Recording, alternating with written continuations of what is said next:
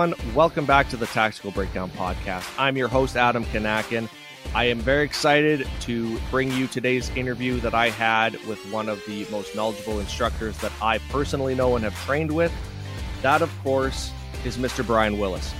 Brian is an expert when it comes to training, instructor development, mindset, and leadership. If you don't know Brian, he is recognized throughout North America as a catalyst for change in the law enforcement profession. Brian was a full-time police officer for over 25 years and has over 30 years of law enforcement training experience.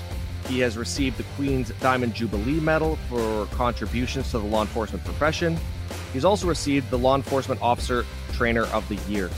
In addition to his work with law enforcement professionals, Brian has served as a mental preparations coach for athletes from a variety of sports, including two of our very own Olympians. So if that doesn't get you excited, I don't know what will.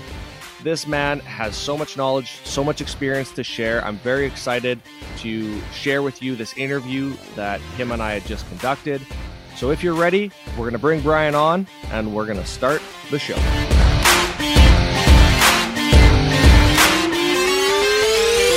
Hey, Brian, I really appreciate you taking the time. I know you've been extremely busy, and you were just down at the ILEADA conference. Before we jump in, start asking questions, why don't you give us a little bit of background about yourself and what you do? Excellent. Well, I was a police officer in Calgary, Alberta, Canada for 25 years. So started in 1979, retired in 2004. And in that 25-year span, I worked as a patrol officer, a patrol supervisor, a tactical officer. And then I was attached to the training section for the last part of my career. The last 8.5 years of my career, I served as a sergeant in charge of a unit where we were responsible for all of the officer safety training, subject control tactics training, driver training, and incident command training for the police service. And since my retirement in November of 2004, I've had the privilege of running my training company, Winning Mind Training, and traveling around North America and training with and speaking to law enforcement officers and organizations and people from all aspects of the profession on areas such as leadership and training and what's important now and a number of different philosophies. So for people that don't know, I actually had met you quite a few years ago and have been following you ever since. It originally started when I was working with the Saskatoon Health Region and got on as one of their DT instructors. We actually got put into a course that you were running, one of the PPCT instructor courses. At the time, you had members from all other agencies, so sheriffs, highway, conservation, and then you had us little group of security instructors that were kind of trying to just follow along. So that was my first introduction to you back then, and I've been following you ever since. Well, I appreciate that. Yeah. So you just got back from the ILEADA conference. Now, before I get you to kind of just let us know how that went, can you maybe just share a little bit about what ILEADA is and who is that organization designed for? Absolutely. ILEADA is the International Law Enforcement Educators and Trainers Association. So this was our 16th annual conference. And so it was started 16 years ago by Ed Nowicki, who was a legend in law enforcement training, had started his career with Chicago Police Department in the 60s. And Ed wanted to found an organization for trainers that was based on the foundation that everybody in the organization is peers. Some people have more name recognition. There's people that have written books. There's people that have been in it for 40, 50 years, and other people are new to it. But everybody in the organization is peers. And it's an organization that brings together thousands of trainers from around the world. And we truly have an international flavor to the organization. We had people from probably 10 or 12 different countries at the conference in St. Louis. And it's an organization that throughout the year works to provide content to members in the area of professional development. And then once a year, we bring together about 750 trainers from around the world to a conference where people are able to share ideas, make new connections. And what the organization continually does is it continually pushes and challenges all of us to raise the bar, to raise our standards, to raise the bar for the profession, to honor those that have gone before us, to look at what can we do currently to enhance the training that we're providing so that we can create a better future and a better legacy in the profession. Yeah, you're bringing together some of the best minds in law enforcement education and training from around the world into one specific location. And for those of you who don't know, one of the amazing things about the conference is just the amount of courses, and whether they be certification courses or not, and the amount of lectures and things like that that people have access to. I mean, when you sit there and you look through the day-to-day list of activities, you almost you're almost taken aback by not knowing what to pick because there's so many options. Absolutely. And we have, on average at a conference, between about 160 and 180 different programs that are offered, anywhere from 2 hours to 4 hours. 2 and 4 hour blocks are the majority. There are some 8-hour blocks. There are some certification classes. There are some armors classes, but it's a wide variety, and it's every element to do with training that you can think of. So it's not just physical skills training, although we have a physical skills track, we have a firearms track, but there's lesson plan development. There's how to more effectively develop engaging PowerPoint. There's how to engage your students.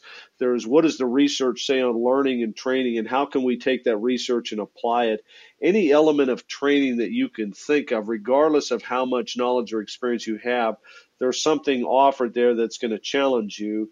And then the other big benefit to the organization is the connections that are made in the hallways, at lunch, at coffee, over dinner, the discussions that take place in the classrooms, where you get truly to connect with people from around the world. And those can become lifelong connections so that you have sources that you can go to when you need information or data or support. That's very important. And whether you work for an agency or in a remote location, it can be very difficult as an instructor and trainer to get qualifications, to get certifications, and to get additional training, especially if you're having to do it on your own time and on your own dime, and your agency is not necessarily paying for it or has the resources to. This is kind of one of those situations where if you only have one thing, if you only have money to spend on one thing throughout your whole year to kind of better yourself as an instructor, this is the one thing that I always tell everybody. I was like, you know what? Join ILEETA, get down to this conference, because you essentially get a year's worth of information packed into a week. Absolutely. And, that challenge is the same in the U.S. So in the United States, there's 18,000 police agencies. 90% of them are 20 officers or less. The majority of agencies are small agencies that have limited budgets, and they're spread out.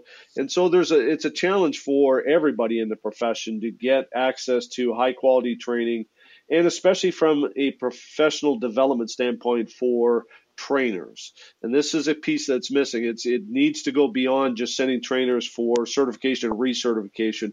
What are we doing in the area of professional development to make them better instructors, to make them better trainers, make them better coaches, to help them to understand how to apply the research on learning to what it is that they're doing in their training programs? And I would agree, if ILEETA should be on every trainer's bucket list, and if you can only go to one event a year, then I would certainly recommend you go to that because of the wide range of programs and the high quality of programs. Just so everybody's knowing, this isn't an advertisement for ILEETA. They're not sponsoring this at all. This is just something that I personally believe it benefits law enforcement instructors and trainers in North America, and I think it's a great resource for those of us who maybe don't have that budget or the time allowed by our agencies. So Brian, I've followed you for a long time. I've watched your TEDx talks. I've read your books. I follow you along with your blog posts that you put on your website and all that. We'll link all that into our page as well for everybody to take a look at once we're done. But in all these presentations and courses, you always talk about life's most powerful question. Can you explain briefly what that's all about?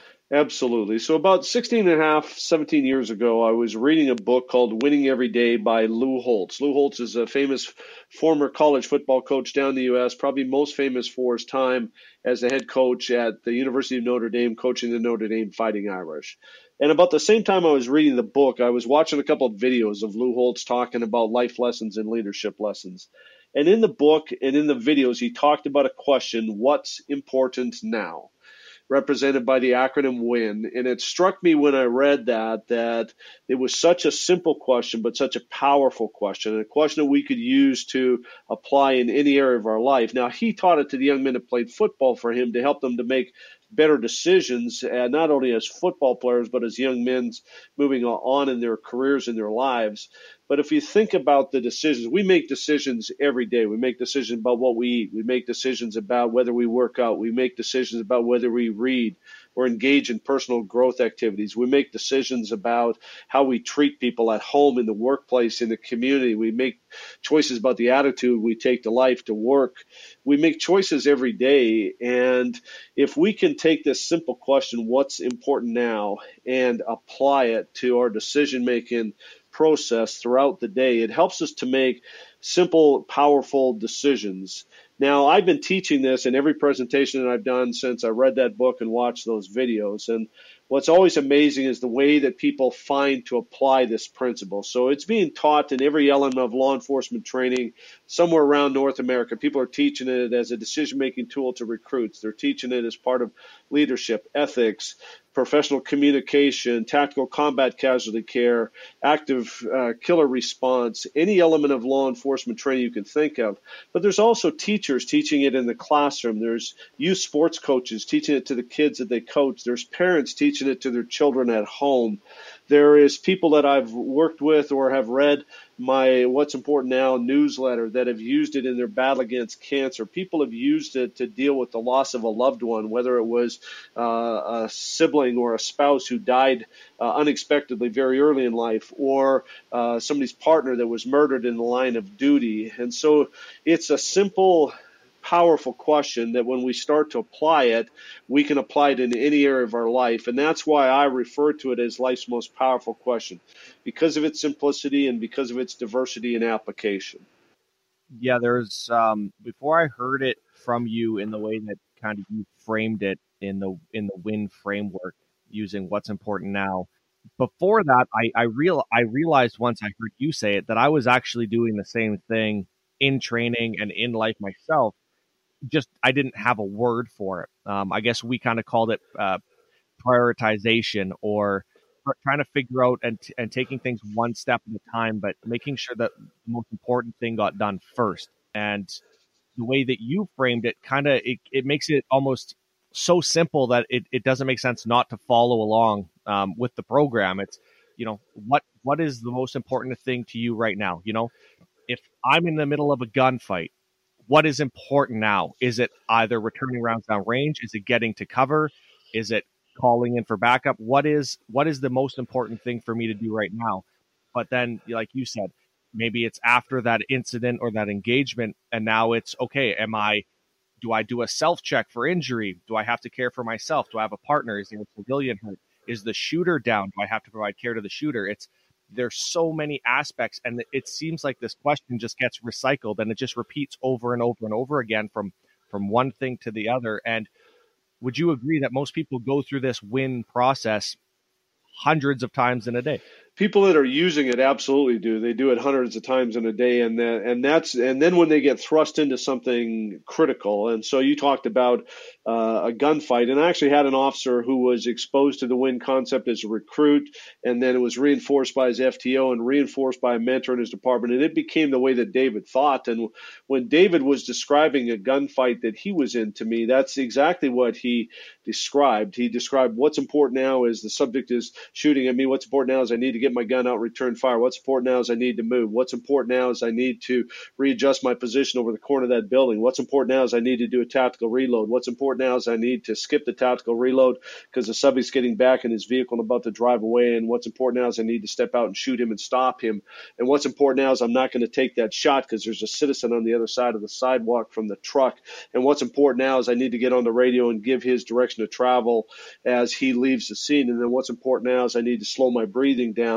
What's important now is I need to get on the radio and get help on the way. Then what's important now is I need to do a self-assessment because he had been shot 7 times in that gunfight. And so he's continually using what's important now. That's how he's describing it to me. Now, it wasn't a conscious thought process at the time, but it had become so ingrained in a way that he thought that's what he did. Somebody else who used it at a helicopter crash, when he shows up at the scene and his officers are in a bit of a panic state, he's now the incident commander, just starts asking what's important now to prioritize issues or threats that they're facing and then deal with problem after problem after problem. He said, I just kept asking what's important now until we ran out of problems to fix. So if people that are using it are asking the question all the time, and then it just becomes a default way that we are thinking and applying this principle. And it's a powerful principle.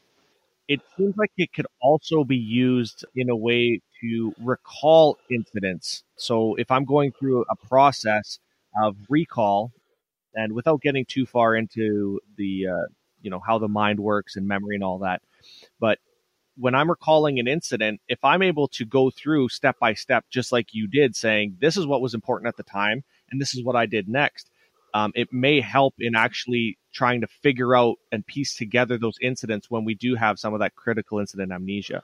Is that something that you found at all, or am I kind of out in the dark? No, absolutely. I mean, you could use it that way. So again, what's important now is I need to understand that my memory is going to be more accurate after 24, 48, 72 hours than it is immediately after. What's important now is I need to focus on getting a couple of good rest cycles. What's important now is I might need to do a walkthrough. What's important now is that I can use some of these things to trigger some of those memories. So you absolutely, there's the ways that you can apply this principle and concept are fundamentally limitless. You're only limited by your own imagination. So that's certainly one way that you could use it and apply it. Absolutely. So you go through WIN with all of your presentations, all of your courses, and you do teach a lot of the courses and things that you run now are geared towards trainers and instructors, mostly in law enforcement, but you know, some military, some corrections, some security. What do you feel is some of the biggest challenges that trainers and instructors in law enforcement face today? I think some of the challenges, one of the challenges is that training still for the most part in many agencies is seen as an expense and not an investment. And as a result, when budgets get cut, what you commonly hear from people is, well, the budget got cut, training is one of the first things to go. And what we as trainers need to understand is that we own a piece of that. What we need to do is create ways to get a return on investment for training. And what I mean by that is, let's go back to the ILEETA conference. So let's say your supervisor, Adam, is going to send you to ILEETA.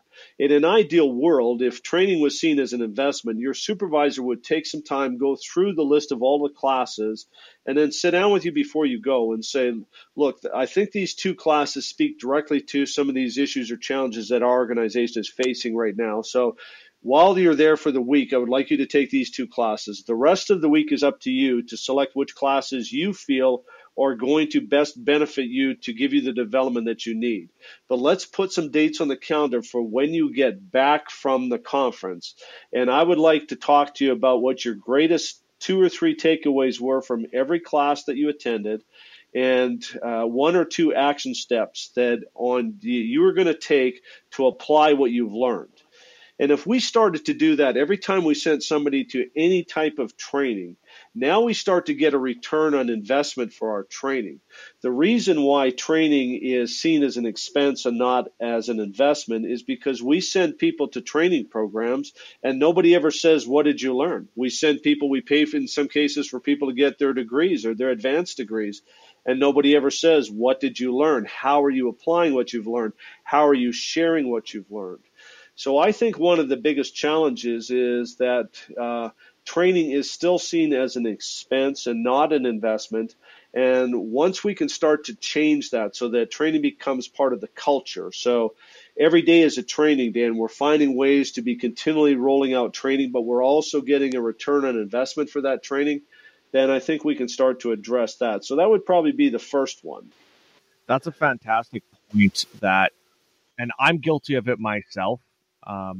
Going out and taking a course, and it could be a 1-day course, it could be a 1-week course. But when you return from the training, the fact that you don't take the time or aren't allotted the time to share what you've learned with either fellow instructors, with your cadre, or with the officers that are under your charge, if you don't have the time to share what you've learned, then there was almost no point in you taking the training in the first place.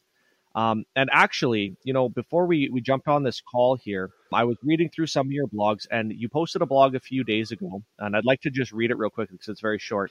And I think it speaks almost right to this. And this is what you said.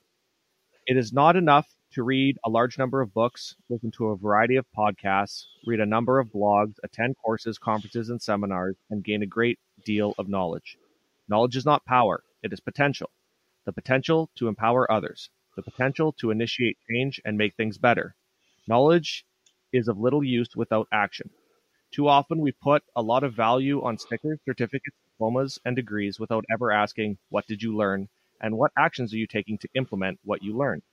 You need to embrace both learning and doing. And I read that, and it was kind of that bing light bulb moment. I was like, I don't know why there isn't a greater emphasis, especially from instructor trainers, that at the end of the program saying, listen, I want you to take what you've learned today and I want you to share it with people. So what was going through your head when you wrote that blog post? Well, basically, this issue that I see time and time again, where there's no mechanism in place in organizations to ensure that we're getting this return on investment, where we're spending money, and it's not just law enforcement. It's a friend of mine in the profession was sharing an article with me recently where they called it the Great Training Robbery. About how much money in the private sector is wasted on training because we do nothing to ensure that we get a return on investment. And so, I see people that talk about how many books they've read, and I'm a huge proponent of reading and learning. But if we're not sharing what we're learning, now if we go back to that concept, so if I have that conversation with you before you go to that conference, it does a few things. One of the things it does for you is you're going to be more engaged in all of those training classes. You're going to be very selective about what you attend. You're going to be very engaged in those. You're going to take notes. You're going to reflect afterwards. You're going to have to retrieve the information afterwards. And then when you put together a summary to give to me, you're going to engage in that reflection and that active or effortful retrieval. And what the research on learning says is that those are keys for us to make learning sticky. So the learning that takes place for you at the conference is going to be far stickier because you've had to go through those exercises. Now, when you explain it to me and teach it to me, it makes it even stickier. Now I'm learning from your experience, and then when you go out and share it, that's where we start to get this real compounding effect to this learning and the investment from the training that we're doing.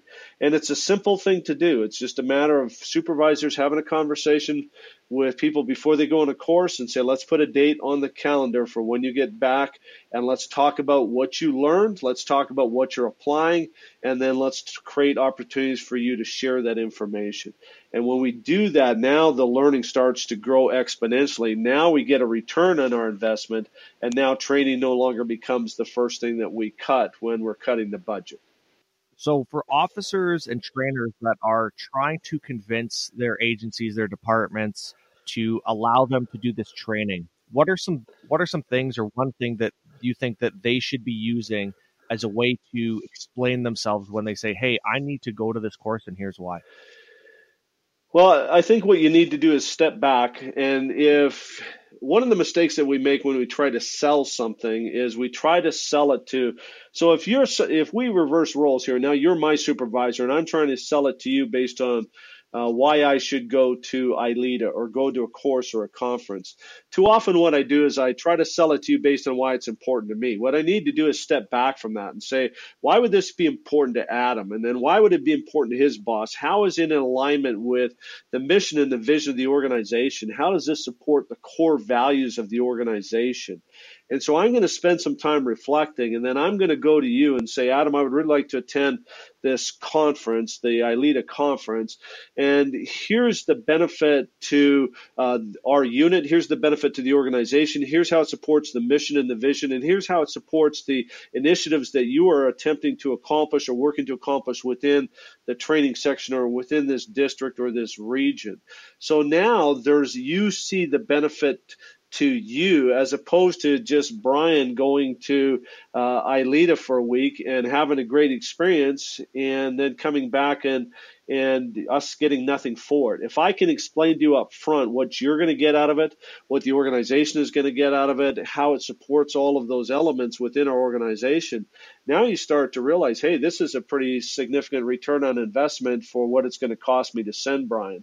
So I think that's where we missed the boat. We need to do a better job of selling the return on investment, the benefit to the supervisor, the benefit to the area, the benefit to the organization from investing in me and sending me. And then I need to follow up and make sure that I follow up and prove that return on investment by having those discussions when I come back. Yeah, if you're a trainer or instructor and you're listening to this right now, I want you to make sure that you save this podcast. And when you sit down in your office, the next time in your office, I want you to go through, listen to it again, and take notes, because that is pretty much step for step how you can ask your supervisor to get training that you guys need for your agency. It may not work, but at least it's going to give you a fighting chance. So, Brian, we've talked about challenges facing law enforcement trainers. We've talked about attending courses and disseminating information after we've attended courses. What, from the leadership standpoint now, if we take a step back and we go up the chain and we're talking about looking down from a leadership perspective, what are some of their biggest challenges that they're facing in law enforcement today? Well, there's two things, and one very quickly is that I don't think it's just law enforcement, but in law enforcement, we have made the mistake historically of confusing rank, position, and title with leadership. So we have this philosophy, this mindset that here's your stripes, here's your bars, here's your stars, so now you are a leader. Leadership is never about rank, position, and title. It's about action. It's about interaction. It's about are people following you, and are they following you voluntarily? And I think one of the reasons why we have this is that leadership in most organizations is a course and it's not a culture. So this ties in with the return on investment from training philosophy. And here's what I mean by this, is that if people reflect on their agency, in most organizations, there is a course or courses that you need to take in order for you to get to be able to apply for the specialty assignment or to get promoted to the next rank in your organization. And so you go and take the course, you tick the box off, and again, nobody ever says, what did you learn in that course? There are organizations, and I know a few law enforcement organizations that have multiple 3-week leadership programs, and I've talked to numerous people that have been through those programs, and nobody ever said to them, what are you learning? How are you applying what you're learning? And how are you sharing what you're learning? So we need to take steps to make sure that leadership is a culture, it's not a course. We need to teach leadership at the academy. Leadership needs to be reinforced by the FTOs. Our trainers need to understand that they are some of the most influential and powerful leaders in any organization, and that includes the field training officers or the PTOs, police training officers, depending on what terminology people use. And then it should be continually reinforced throughout people's careers, as opposed to it just being a tick box where I tick the box off, say, hey, I took this leadership course internally or externally, so I'm good to go. To the extent that there are agencies around the world that send leaders or people in formal leadership positions to the FBI National Academy in Quantico, Virginia, which is a 10-week leadership development program. Everybody that I've talked to said it's an absolute amazing, life-changing experience. But I've asked hundreds of graduates at the FBI National Academy, did you have a conversation with your boss before you went about let's put those dates on the calendar for when you get back? And I've yet to have a single person that said yes. And so then the question is, did they initiate that conversation when you got back to find out what you learned and how you're applying it? And again, the answer is almost universally no. So we have these leadership courses that we send people on, and we do nothing to ensure that they are learning anything or applying what they're learning, or that we're getting any of this return on that investment. And what we need to do is make leadership part of the culture, so we teach it from the beginning and we reinforce it throughout people's careers rather than just in some of these one-off blocks. I've attended those courses myself with the military, where you're on a 10-week course or a 3-month course, and you come out of there being like, I got this down. Like, I know this front to back, start to finish, and I could share this information with everybody. And if we're talking about leadership, and now I have all these tools for leadership, where do you think the breakdown occurs? Because eventually that person is going to be moving up, most likely, moving up in their organization to higher ranks and higher positions. And then those are the people that kind of lose context when it comes to now the junior officers or the junior trainers that are now going through that leadership training. There seems to be a disconnect. Where do you think that's happening? Well, and I think it happens based on going back to the fact that leadership is a course and it's not a culture, that we don't do anything. First of all, we should, before we promote you to any particular rank, we should make sure that we've given you the leadership tools and skills to allow you to be successful, rather than waiting till after you're in that rank and then maybe down the road a year sending you on some program. But if we are not going to do anything to ensure to find out what you learned and to ensure that you're applying what you're learning and to support your efforts in that.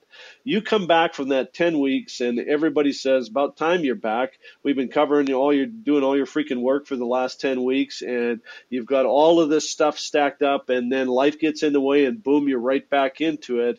And we do nothing to ensure that you're applying what you're learning. So we leave it up to you. And so what we see is people that are true leaders will take that information and they will come back and they will apply it. And they will apply what they're learning. They will get feedback from the people that they have the privilege of leading. They will get feedback from their peers. They will get feedback from their boss about how they're doing, what can they do better. But the breakdown, I think, comes from the fact that in most organizations, we don't have systems or processes or mechanisms in place to ensure that that happens. We don't see leadership as a development process from before we hire you till the time you retire, and where we are continually investing in you and building your leadership skills throughout that entire process, whether you ever seek promotion or not. Some of the most influential leaders in police organizations are constables, patrol officers, deputies, troopers, corrections officers, or the people that are at the foundational level, the ground level of the organization. They're some of the most influential leaders in any organization, them and the first line supervisors. But what are we doing to build those leadership skills in them to ensure that they're leading the right way? So I think we need to step back and look at this. The breakdown occurs because it's fragmented, it's siloed, and we don't do anything to ensure that you are applying what you're learning when we send you on some of these programs. Yeah, everything that you're saying there is it's all flooding back to me now. The lead from the front. You can't lead from the back. You have to be up front. You have to lead by example. And it's not do what I say, it's do what I do. And I think that's an extremely, even though everybody talks about it and it gets kind of pounded into us over and over and over again, I think that it's something that has to be brought up because people forget. I think that you hit the nail on the head with that. And it is super important that any officer, doesn't matter if you're a new recruit all the way up to a chief, or if you're in a security organization, corrections, if you're in the military, you're responsible for yourself and you can show leadership. It doesn't matter what role or what rank you have. You can show leadership in how you conduct yourself. Absolutely. And I think the other piece that we fail to tell people is that once you get promoted, so for example, if I go from constable or patrol officer to sergeant, the skills and the abilities and the things that made me promotable as a constable or a patrol officer or a deputy or a trooper, they now become irrelevant as a sergeant. And nobody ever tells me that. That's why we see so many people that get into formal leadership positions that want to go back and do what they were doing before, because that's what got them promoted. A lot of organizations, the promotional process is all I.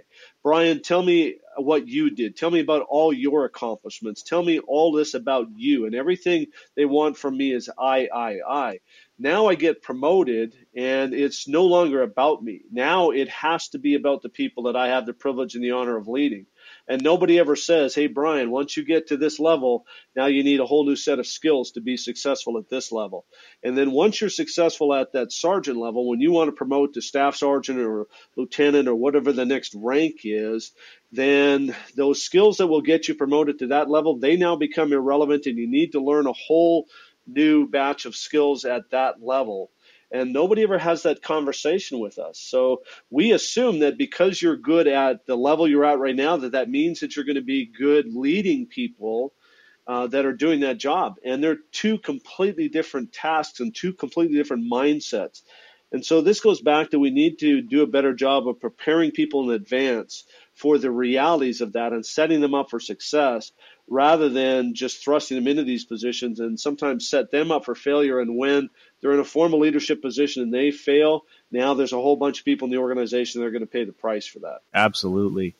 Now, we've talked about ILETA as being a fantastic resource. One other one that I'd like to talk about is the Excellence in Training Academy. Now, this is something that you yourself had started, and we'll link the website to the show notes page here. It's excellenceintrainingacademy.com.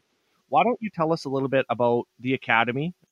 It's a professional development program, who it's for, what can they expect when they check it out? The Excellence in Training Academy is a professional development site for law enforcement trainers that are willing to invest in their own professional development. So I started a few years ago, and again, what I see is that a huge percentage of the training that instructors or trainers are sent on is certification, recertification training. There's very little from in the way of professional development. What the Excellence in Training Academy is it's a membership site, so you pay a fee. Why a fee? Because we tend to value what we pay for. And now the fee comes out to less than $1 a day, and there's individual memberships and training unit memberships. But what's on there currently is 176 interviews with law enforcement professionals that have been involved in violent confrontations and the lessons that they've learned, with researchers, with some of the top professors in various fields, with authors, people that have written critical books like Peter Brown, who was the lead author for the book Make It Stick, which is about how to make learning sticky. And so there is currently 176 interviews and 12 webinars on there. We add a new interview every week, and there's going to be more webinars added in the coming months, and then we're going to start adding book reviews this month as well. But it's a site where trainers can go to get information, and the focus is how can we learn from the research, from the experiences, from all these different elements that people have been involved in, and how can we take and apply that? So how can we enhance our training, our learning, so that we can learn the lessons from some of these people that have been involved in these incidents, and then apply it to what it is that we're training. So it's a professional development website for law enforcement trainers. They're willing to invest $1 a day throughout the year in their own professional development, and it's a tremendous resource. There's a lot of diversity in the content that's on there, and we're continuing to add new content, like I said, on a weekly basis. One other thing I'd like to let everybody know too is that, like you said, for $1 a day or less than $1 a day, you have access to some of these top experts. If you're going to fly down to a program or a conference like ILETA or anything else, you're spending up, flights, your hotels, you're spending your registration fees and all that kind of stuff. But with this, it's $30 a month. It's 10 coffees a month. And you can do it at your own time, at home. You can listen to these interviews while you're driving to work, while you're at the gym. And it's just a way to enhance your own knowledge, which is something that I think you and I are both huge proponents of, is that continual learning. And it doesn't matter if you're an instructor or trainer, if you're just a patrol, it's just something that everybody should be doing. And I think that you're doing an awesome thing, putting all of this stuff out there for people to access. So thank you for that. Well, thank you. I appreciate that. And we're working hard to continue to provide additional resources and key information to help enhance everybody's knowledge and understanding and help them better prepare for the challenges that they face. So if somebody wants to get a hold of Mr. Brian Willis, where's the best place for them to reach you? Well, the two main websites would be my main website is winningmindtraining.com, winningmindtraining.com. And all my contact information, there's forms on there. There's a list of the courses that we offer, the upcoming class dates and locations, and there's links to some other resources on there. There's a recommended reading page. And then the other one would be the Excellence in Training Academy, so excellenceintrainingacademy.com. And then there's a third one that's lifesmostpowerfulquestion.com. And so that's a weekly blog post that's based on the philosophy, the WIN philosophy. So that's lifesmostpowerfulquestion.com. Yeah, so all of those are going to be linked to our show notes page and in the description here, so you can swipe and check those out if you're interested. And Brian, I just want to say thank you again. I know how busy you are, just coming back from ILETA and with all the stuff that you're putting out with Winning Mind and Excellence in Training. I really appreciate you taking the time to join us. Hopefully, I know there's a lot of topics that we had talked about that we didn't get a chance to touch on today. Hopefully you're willing to come back and we can talk some more. Absolutely. Always willing to come back and talk about these critical issues. So I thank you for the opportunity and appreciate everything that you're doing. Thank you so much, my friend.